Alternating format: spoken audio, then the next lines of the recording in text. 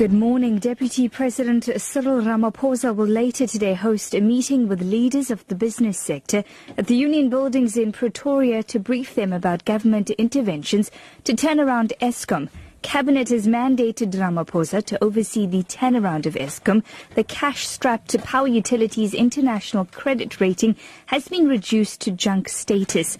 Ratings agency Standard & Poor's says the suspension of 4 senior executives has led to less confidence in Eskom's corporative governance and its credit profile. Ramaphosa spokesperson Ronnie Mamwepa says ministers and technical experts will also attend the meeting.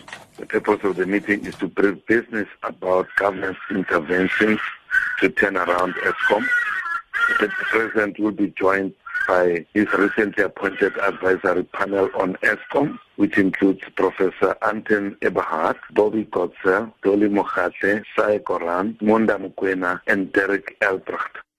Higher Education Minister Blade Nzimande says the controversy over the statue of British explorer Cecil John Rhodes at the University of Cape Town raises the issue of transformation in South African universities. Some students at UCT will today embark on a protest march to demand the removal of the statue of Rhodes. The SRC claims it's a symbol of colonialism. Nzimande says transformation has become unavoidable. We welcome this debate, I must say, because we hope this can actually mark another watershed in the struggle for the transformation of our universities, because it actually raises some fundamental issues, but to actually raise the issue quite sharply on the question of transformation. And we're quite pleased as the department that this is actually raised by stakeholders based at universities like the students and some of the academics themselves, because we believe as government that stakeholders themselves need to take a lead actually on this issue of transformation. As South Africans prepare to commemorate Human Rights Day tomorrow, there are serious cases of women being coerced into sterilisation because of their HIV status. Human rights activist Thembiso Mthembu says this is a gross violation of human rights, especially to those who are HIV positive. There's clearly targeting of HIV positive women because the World Health Organization recommends that women should consider sterilization after age 30. And even if they ask for it, women under the age of 30 should not be encouraged or persuaded to take sterilization. The majority of them will be around age 22 and 25, with the youngest being 19 years old, which suggests that these women are targeted at a very young age. Former anti-apartheid activist, teacher, lawyer and writer Dr Phyllis Naidoo has been hailed as one of the most distinguished freedom fighters the country ever produced.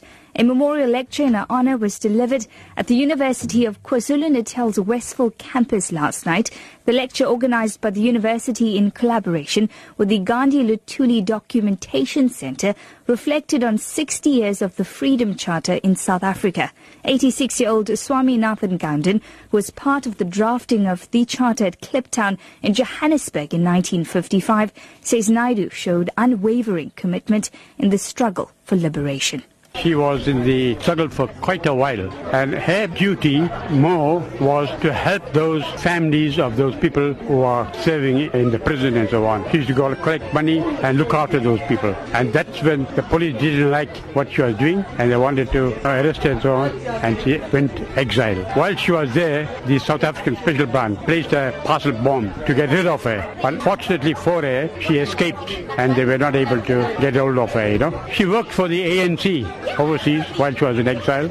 Your top story at 10. Deputy President Cyril Ramaphosa will later today host a meeting with the leaders of the business sector at the Union Buildings in Pretoria to brief them about government interventions to turn around Eskom.